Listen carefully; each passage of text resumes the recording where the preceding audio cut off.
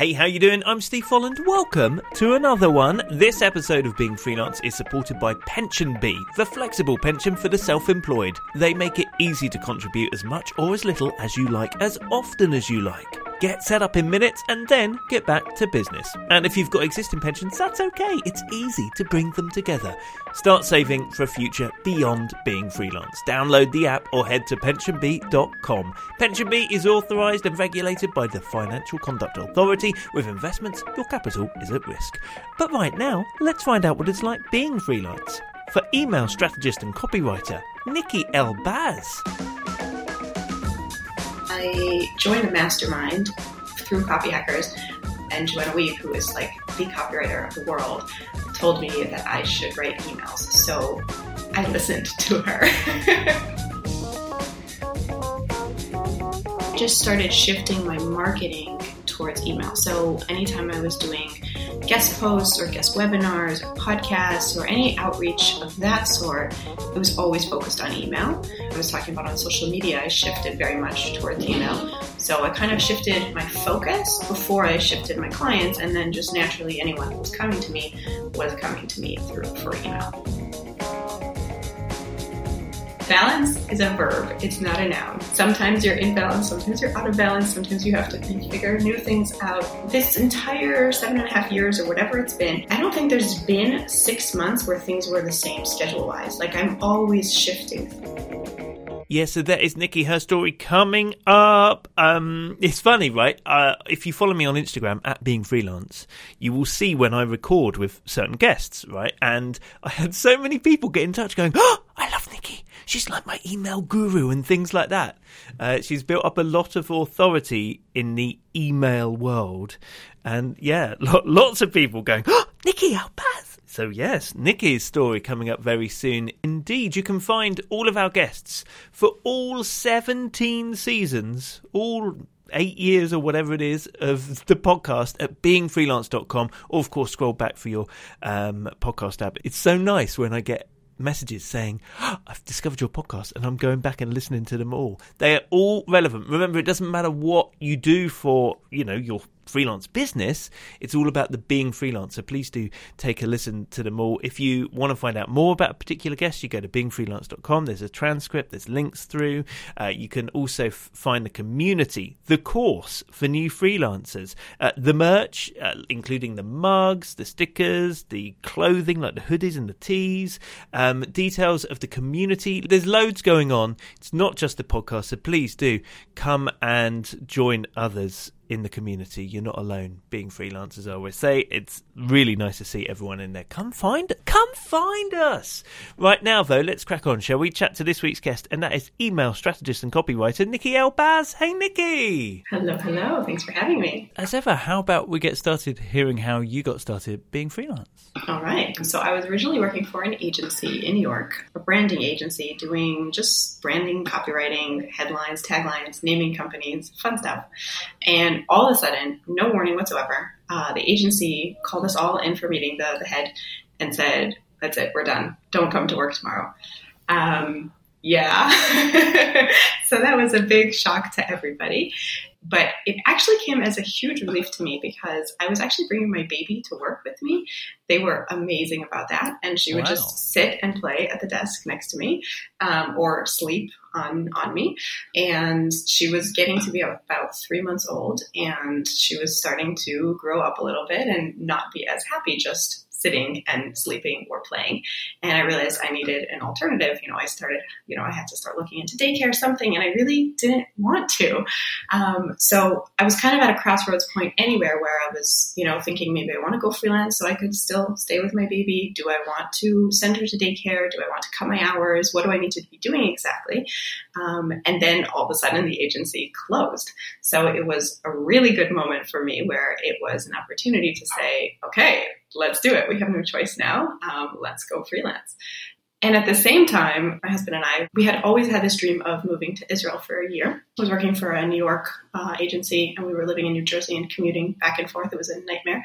And I was thinking, okay, if I'm freelancing anyway, let's try moving for a year and see what happens. I'll freelance for a year, and then we'll come back, and I'll get a job at a different agency. I'll start applying while I'm in Israel. And we are still in Israel, and I am still freelancing. So that is how it started. Well, and for how many years now? I believe 7.5. Wow. Yes, it does. So both went well, one hopes. Oh, yes. Oh, yes. When you then thought, well, I'll just go freelance because I hate that sounds so easy. No, right? Did you have a website? Were people aware you existed? You know, like how everybody does now. You know, if I go to your website, for example, like what was there of Nikki in the Wild then? That is a great question. I don't think there was much. I think I just started looking at job listings, just like local. I got a retainer client doing like social media posts. Yeah, it was the randomest thing. It was like this real, like proper e-commerce store, and they just put like this little like one-line ad in this little periodical, you can't even call it a magazine, a newspaper. It was just like this little circular of ads. And it was like one of the text ones. It wasn't even like a nice ad, nothing like that. So I believe that was one of my first. But yeah, I just started responding to these kinds of things and not being very picky about which ones I was working with. And then I got in touch with a few agencies and asked, do they want to outsource anything? So kind of, filled in all the little spaces with little things until I was finally able to kind of more, build a reputation, build a website, word of mouth, and kind of actually take off.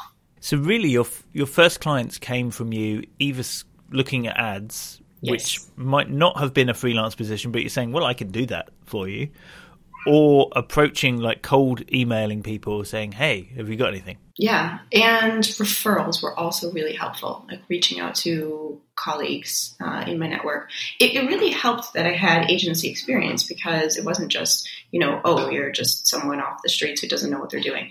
That really gave me a lot of credibility. So a lot of colleagues felt comfortable referring things on. And then all the colder outreach was less cold. It was like, you're in the agency circle kind of.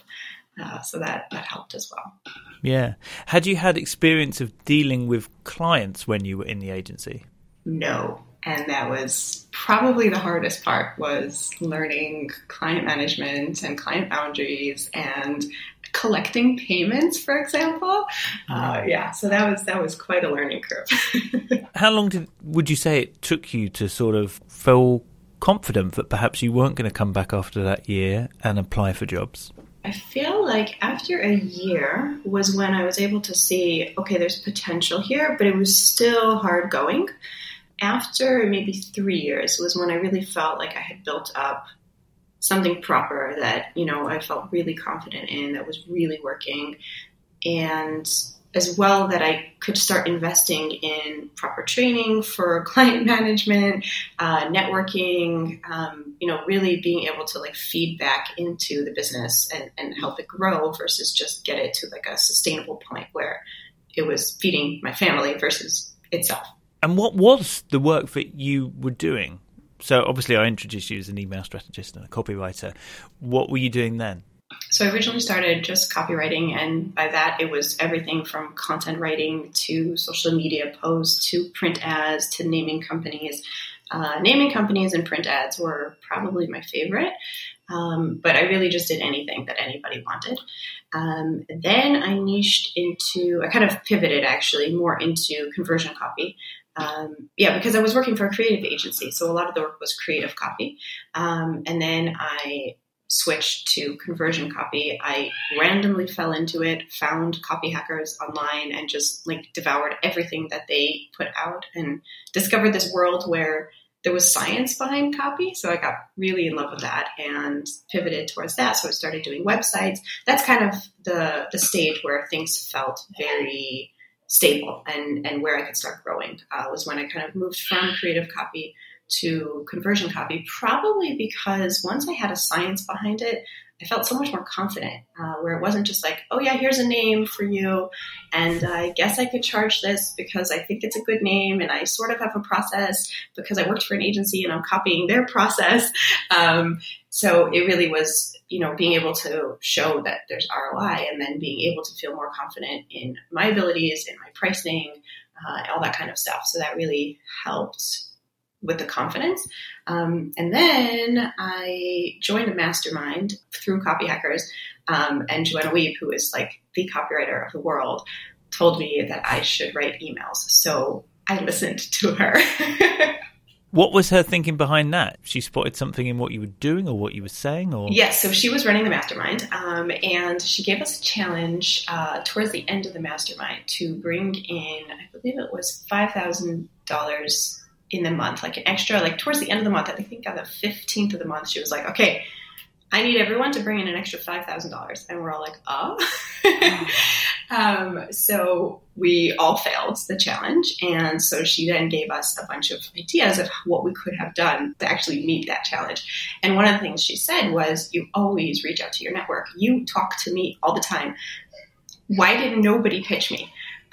So I pitched her, and at the time I was going by my full name, and I had recently switched to Nikki. It's just easier to pronounce. And I sent her this email, and she thought it was a cold email because she didn't recognize my name. And she was like, who is this person? She's amazing. So I totally shocked her. And she took me up on the project. I did a project with her. And she just said like, wow, that was, I thought that was a cold email, and I responded to it. So you have to write more emails.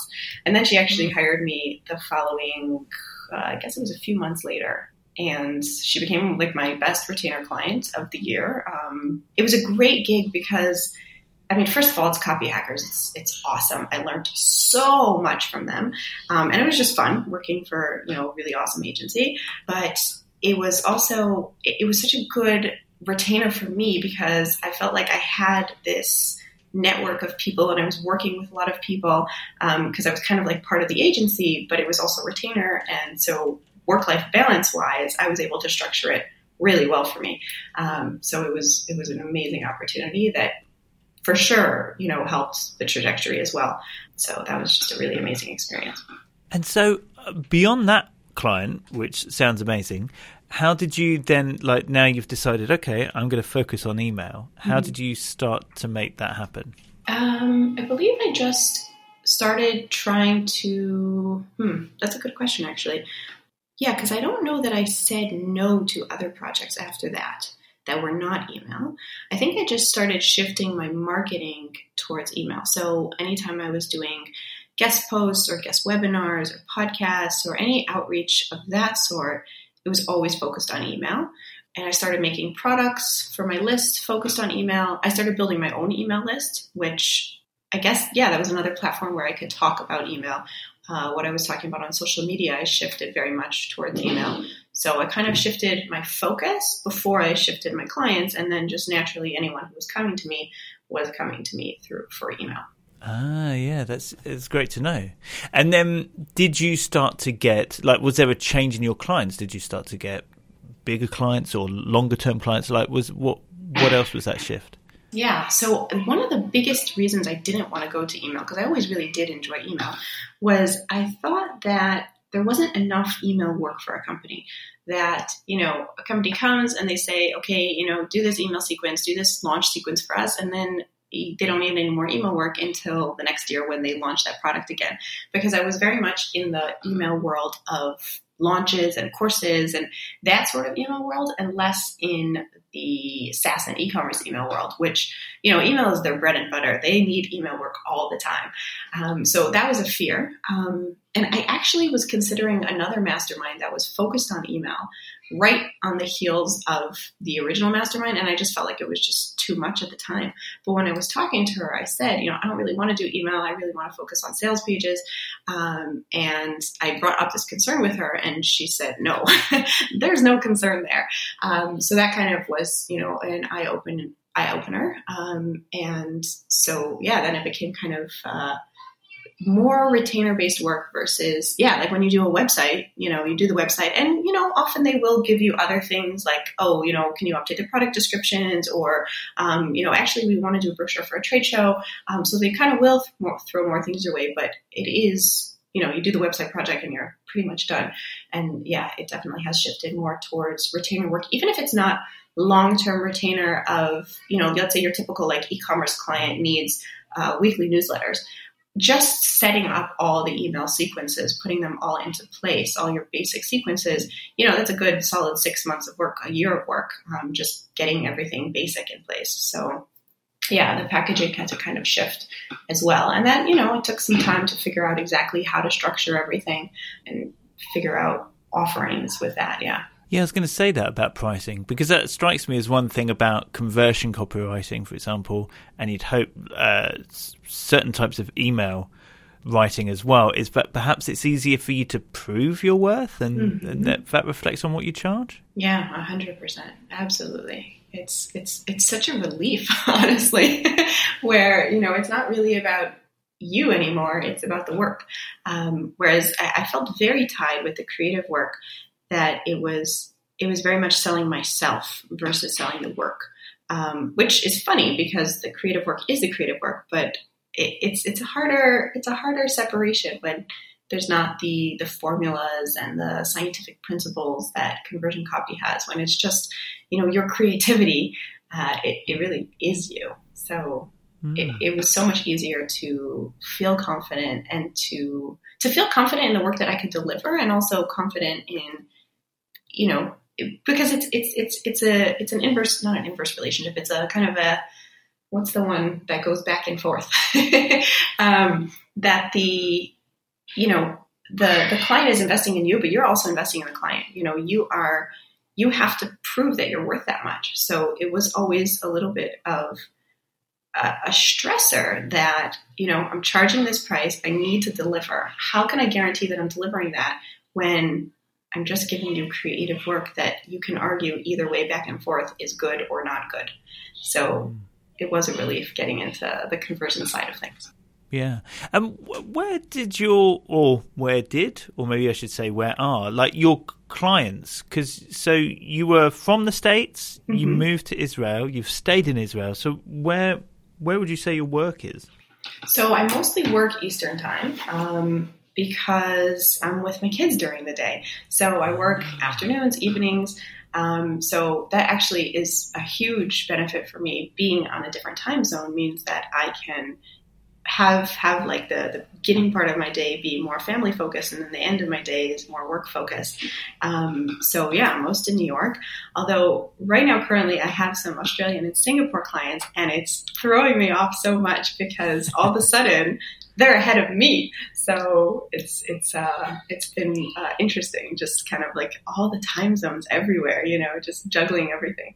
So yeah, but the Eastern time zone, or even, LA, basically, American time zones works out really nicely for me in terms of, the work-life balance that I enjoy so much about freelancing. Yeah, no, that's great.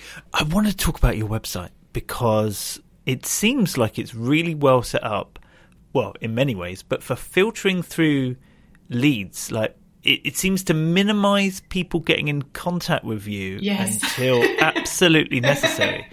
So it's funny. It's actually really hard to get in touch with you. Is that why everyone reaches out by LinkedIn?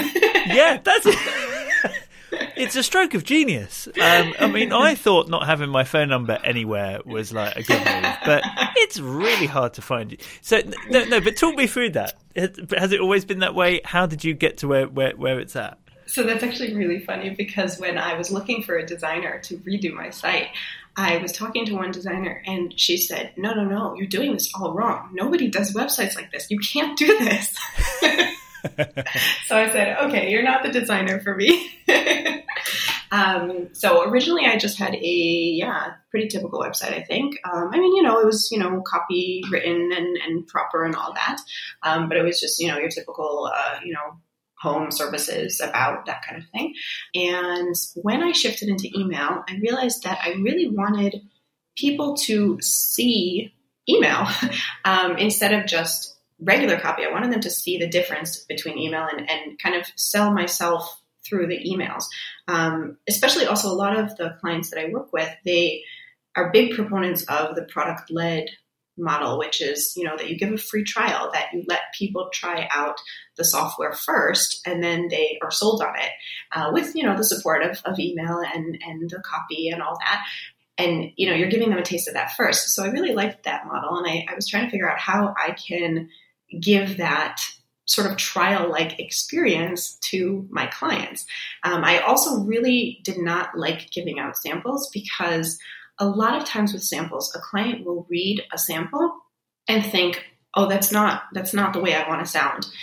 So this is not a fit. Whereas all the work is based on the customer research for that specific client. And it's so hard for them to pull themselves out of the picture and see, oh, no, that voice is not going to work for you. I would never write in that voice for you. So I saw that samples kind of muddied that a lot. So I really wanted this like trial experience, and then that would kind of serve as the sample instead. So yeah, when you land on the page, you are directed immediately to sign up for a sort of free trial kind of thing, where you get to see the email sequence that I put together for my leads. And I also knew just from myself and from my network of copywriters that a lot of people love looking at copywriter sites to learn from them as copywriters. So I knew that as well. So at the bottom, there's a little section. It speaks directly to the copywriter, like, oh, you're trying to learn from me as a copywriter. Here, sign up for my email list, and I will send you, my newsletter about, just different things that are happening in the email world. And also knowing that people will be signing up for the free trial, even though they're not leads, to kind of spy on the free trial as well. Because I do that too for every one of them. So that's kind of like the homepage of it. And then you can skip into the services if you want to, but it's harder. So I really want you going through the trial first, and then the trial directs you to the other pages within the website where you can see the services, where it talks about my credentials, things like that. So that's kind of the structure of it. And so far, the only downside I see is, first of all, I get a lot of LinkedIn messages. No, that's fine. It's fun.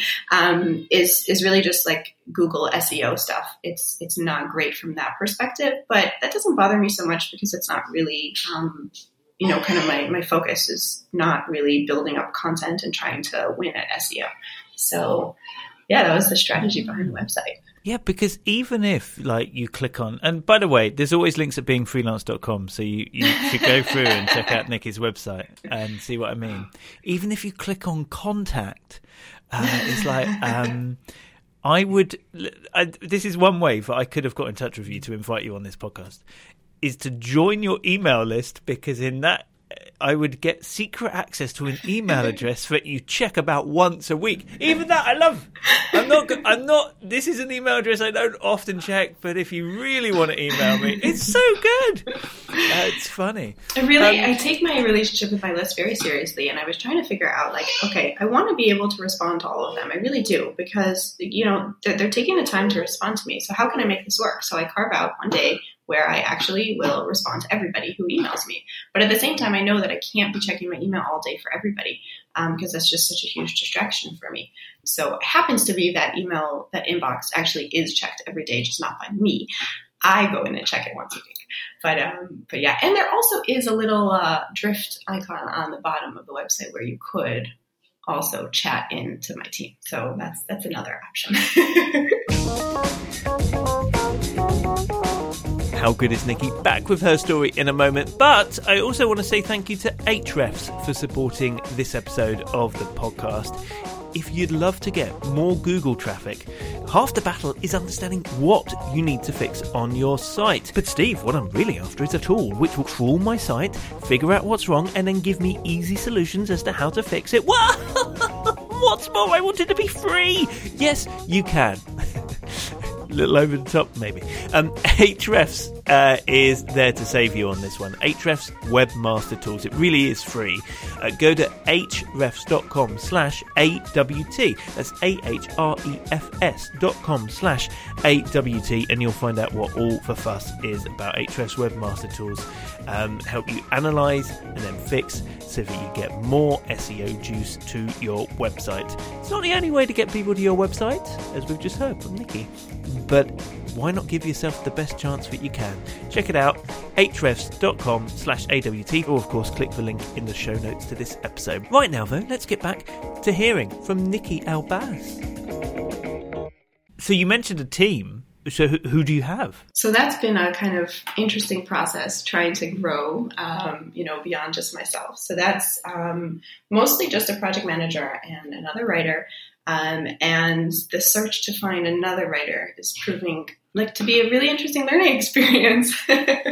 So right now it's just the three of us. And I'm trying to grow it to a fourth, but it's hard to get that commitment of, for me, I'm saying for me to commit to, okay, I want you to join my team and I want to be able to promise you enough work and have you be part of the team to just take that leap is hard mentally, emotionally. Yeah. And how did you find, so, I mean, obviously it sounds like it's tricky finding somebody else like that, to know that they would do it the way that you would do it. Yeah, she's a total godsend. She's amazing in every way. Oh, both of them actually are, even the project manager, you would think that role is an easy role to fill. And I think she was my fifth try. So yeah, I don't know if that just says that I'm hard I'm picky. But yeah, it takes some iteration. It took some iteration on my end to work through exactly how to train people, how to gauge whether things are working or not. So yeah, that definitely was an interesting experience as well. Yeah, that is interesting because sometimes I do hear about people, like they think, okay, I'm going to try this outsourcing thing, or building a team or whatever, however you want to phrase it. But then they get disappointed and they're like, oh, so that didn't work. Do I now give up or do I try again? But I mean, you were still going at the fifth one, which suggests so what would you say were the sort of key things that you learned that worked in building a team? I think the number one thing that I learned is that it's really important to be upfront and honest from day one, where I was way too nice with all of them. And I never said anything. Anytime there were any disappointments, it was always, it's fine. Oh, don't worry. I know, I get it. It's fine. And it is fine. And it was fine. But there should have also been oh yeah, that was an inconvenience, or even saying it to you is so hard for me. To just be upfront when mistakes happen, how they affect the business, and how they affected things. Because I had to, I reached a point with one of them that it wasn't working anymore, and there was just no warning because I was so nice the whole time. So that was such a hard firing to do because I knew that it was coming with no warning. That's really hard. I was in that position with the agency. It's not a place where you want to be. So that was definitely my number one lesson. And then number two is to actually trust your gut, because a lot of times I saw red flags and I just ignored them because I wanted it to work. I liked the person, or I liked a certain aspect about them. And I really just, I forced it to work, and it just didn't. So I would think those are my two biggest learnings. Where do your clients come from today? Mostly LinkedIn, word of mouth. Probably my biggest still, which is so funny because that's where they also came from in not the very beginning, but pretty much the beginning. And it's funny because I've been doing all this authority building work, and it's still consistently, that's where the leads are for me. And I don't think that the authority building has not helped. I think it definitely makes the closing easier. I think it makes people notice me on LinkedIn more easily than if I hadn't built up authority. But it's just interesting to see that it hasn't changed, that the platforms haven't changed. So it's very interesting. What have you done to build authority, as you put it? Guest posts and webinars, kind of just, things beyond just a social media profile where I'm talking partnerships for ebooks, things like that. So you'd be proactively reaching out to sort of speak on or write on emails and how they can help a business, that sort of thing. Yeah. But ultimately, that's kind of it does that job of building authority, but the work is still coming through the same thing. So because I make it so hard to get people into my website. That's why everyone comes through LinkedIn. Yeah, although that's the thing, though, is that, I could discover you on LinkedIn, for example, but then be intrigued and go to your website and then get into your email, Attribution, that's the thing. It's so hard to find attribution. Yeah. When it comes to the actual work, do you have long-term projects? How do you sort of filter through all of these leads, figure out when to do them, if to do them? If it feels like what you do, isn't like a quick thing that you just spin out, for example. So how do you manage the projects and your time in that way? Yeah. So it's also, as I started building a team and outsourcing more, it also became, how exactly are we structuring everything now? Like, am I just handing off a full project to you and you interface with the client and you run the project and you do the work? Do I interface with the client and you do the work? We do kind of mix of everything. And we've kind of experimented with all of those. I'm very big on anyone who does any work for me. The client knows about it. The client meets with them. And it's, even if you are subcontracting one project, you are part of my team and you are a known entity. There's no, secrets here. And, on both ends, that's, the subcontractor gets to talk about the project and that the client knows that there's other people on the work. So that's actually a flaw of my website, is I haven't updated it since building on more people. So that's always an interesting thing to add to the sales calls, is to mention, okay, there's more people involved. But yeah, we've kind of played with a lot of different things, and it will depend a lot on the client, the industry, what we're trying to accomplish. If, for example, an e-commerce client, they just need a lot of promos for each holiday. So maybe initially I'll do the research and then I'll feel very confident handing that off to somebody to just knock the actual writing out, because it's just a matter of shifting the messaging from holiday promo to a different holiday promo.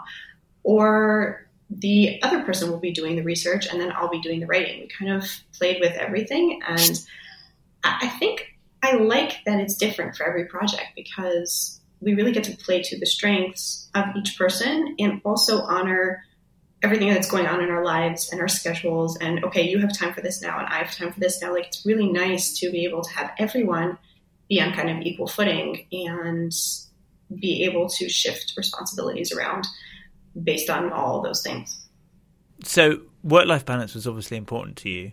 Yes. It sounds like it's going well, and it's certainly in that terms of the time zone that you mentioned earlier. How does it feel? So I have a friend who said a great quote to me once. She said, balance is a verb. It's not a noun. You will always be shifting, and you will always be, sometimes you're in balance, sometimes you're out of balance, sometimes you have to refigure new things out. And I've really found that this entire 7.5 years or whatever it's been, I don't think there's been 6 months where things were the same schedule-wise. Like, I'm always shifting things. Let's say the first year I was working in the mornings. The second year I was working in the afternoons. The third year, like, things are always changing schedule-wise for a number of different reasons. And because I prioritize my family, then I do have to be able to be flexible and allow whatever works to work. What would you say has been the biggest challenge then of being freelance? Probably the loneliness of it. I really, really enjoyed working in an agency with people around me, especially in a more creative, collaborative kind of field. It's hard to just be you and your computer in the office all day.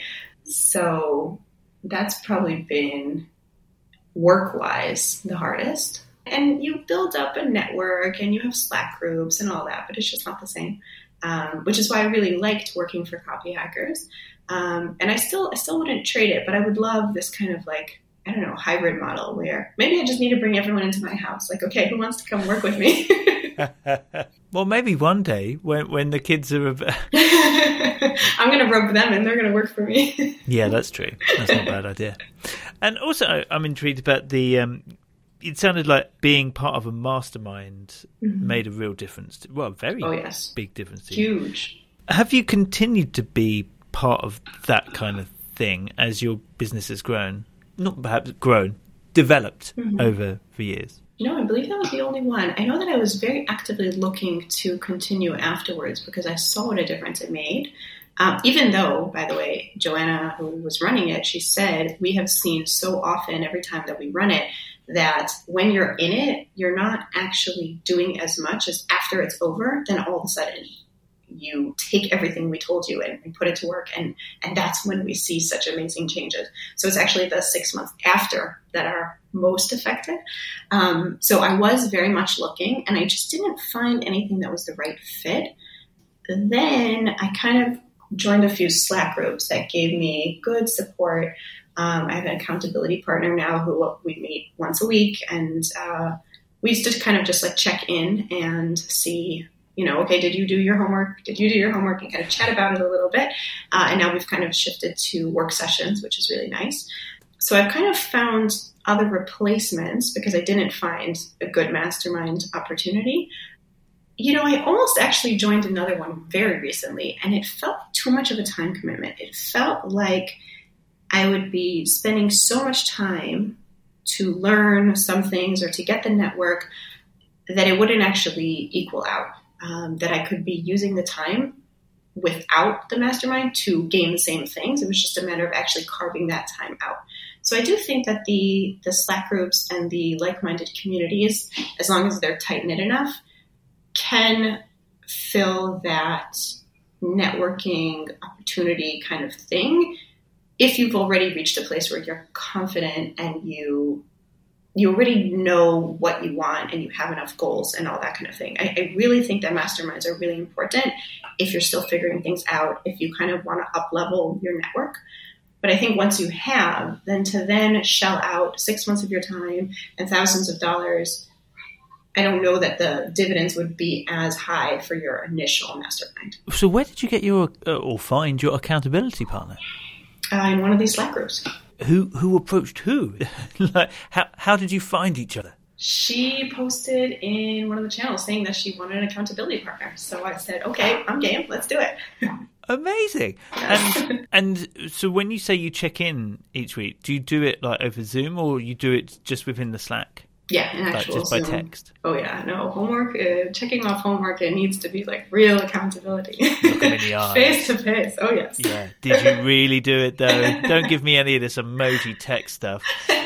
So how long do you chat each week? This sounds nice. I like this. Yeah, it's really nice. So we originally were doing like 20 minutes, and then it kind of morphed into 40 minutes, an hour, and we realized we both actually just enjoy checking in and talking to people. And that's kind of when it shifted into a work session where we saw, okay, we're spending a nice hour with each other. Let's see if we can kind of enjoy the same collaboration and camaraderie and talking with each other, but also not just spend an hour talking, but actually also accomplish some work as well. So we've just started this, so I can't say how well it's going to work long term. We might end up talking too much. Yeah, I was going to say, but how does that, like, so what, you leave your cameras on and then say, right, I'm going to work on this and I'll chat to you in an hour, or? Yeah. And if we want to turn them off, we can turn them off. If we, have a question in the middle, just very informal. So can you hear them like tapping away? No, mute. On mute. So they might not hear if I get up and creep over to the fridge and open it up, and they won't hear the hacking of the cheese. Oh, that sounds really nice. I like that idea. Yeah. Okay, now, Nikki, I always do this thing where I ask for 3 facts about yourself to make 2 true and 1 a lie, and let me figure out the lie. What do you have for me? All right. The first one is that I homeschool my kids. The second one is I started in design originally before realizing that what I really liked about design was the copy aspect of it, and then I shifted to copywriting. And the third one is that I am a lefty, and that affects the way I set up my desk. You homeschool your kids. Mm-hmm. You did design before copywriting. And you're a lefty. And what was it about being left-handed that does something? It affects the way I set up my office, which is really nice because when you work in an office, you don't really get to have a say in how you set things up. But when you work at home or in your own office, you can set things up however you want. I've never, well, of course I haven't, because there's me in my right-handed privileged way. My son is left-handed, and I've never thought about this, though. So, like, when I set up his desk, I put the lamp on the right side. Are you perhaps saying the lamp should be on the left side? Mm-hmm. Oh, that sounds true. Unless, you know, the lie here is the fact that actually you are heavily anti anything left-handed for some weird reason. Like, what could be the opposite of that? Okay, to design, you worked in design before. I mean, that could be true because you started your story just at the agency, copywriting, but it makes sense that maybe you did something before that. Homeschool your kids. How old are they? 8, 6, 4, and a year and a half. Oh my gosh. We never got to that. 8, 6, 4, and a year and a half. Yes. You're not kidding that you could create your own agency. Oh, we're going to dominate. Wow. That is a handful. But could you homeschool all 4 at the same time of those ages? Oh, it's difficult, you know, because some people were just very good at the homeschooling thing. Mine just goes back to the pandemic when I was forced to do it for 2 years, it seemed like. I don't, as well as running a business and keeping the house going. That was the thing that kind of... Okay, I reckon the lefty is true. Okay. The design almost feels too... Don't be offended. Feels too boring not to be true. Okay. Like, it feels like that should be true. So do you... And yet, I believe... You know, people do homeschool their kids, but could you do 4? I don't think you could do all 4. I reckon that has to be the lie. I reckon you're amazing. You get so much done. I can see that with the way you run your business. But could you also homeschool 4 kids of differing? I don't think you could. That has to be the lie. All right. I am very flattered. It's not the lie. Oh, no way! Oh, my gosh. Wow. Hats off to you. Thank you. Yeah. So what's the lie? You're not left-handed. I'm not left-handed. Okay, well done. That was great. Now, if you could tell your younger self one thing about being freelance, what would that be? Learn client management. There's so much out there. And I totally didn't know at all. And it took so much out of me in the beginning. That was just so hard, all the client management stuff. So that's probably what I would tell myself. But I also think that any advice you give your younger self is not going to listen, because you just need to make your own mistakes yourself.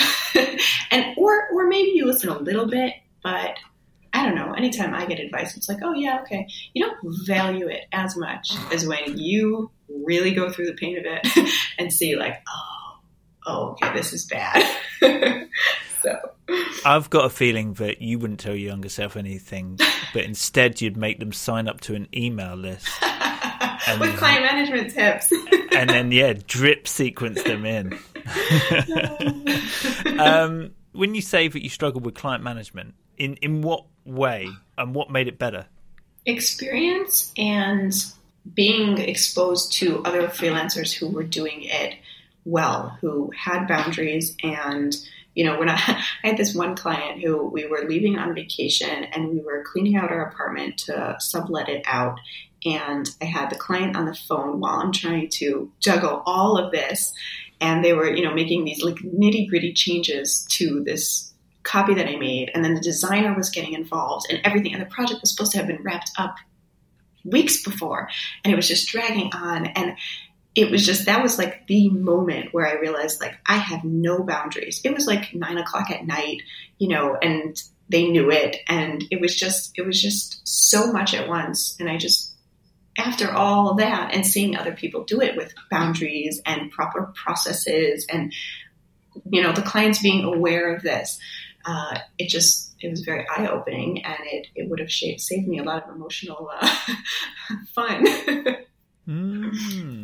Oh, Nikki, it's been so interesting. Really great to talk to you. Yeah. Go to beingfreelance.com. Like I mentioned, there are links through, so you can go check out what Nikki is doing online, and that's at beingfreelance.com, where, of course, you'll also find a transcript for this, as well as show notes, and, of course, over 270-odd episodes now, so there's plenty for you to get into: the blog, the community, and if you're new to freelancing, the course as well. Oh, and the new fashion house line, so if you want to get yourself blatantly Being Freelance logoed up, which is this summer's must-have look, Nikki. Ooh la la. You can get that as well at beingfreelance.com. But for now, thank you so much, and all the best, Being Freelance. Thank you. That was really fun. So there is Nikki. How lovely was she? Hope you enjoyed that. If you did, please do reach out to her. You can find links, as I mentioned, at beingfreelance.com, where you'll also find the community. Click that link, come join us. And if you know someone who is thinking of going freelance, or has maybe done it in the past year, please do point them in the direction of the Being Freelance course. It will make a difference. They'll thank you for it. I'll thank you for it too, but go to beingfreelance.com and click the link through to the course, and all the details are there. It's helping so many people. I wish I could have used it when I started. Do take a look. It's beingfreelance.com, and then click on the link to the course. Okay, I'm out of here. I'll see you soon. Have a great week. Being Freelance.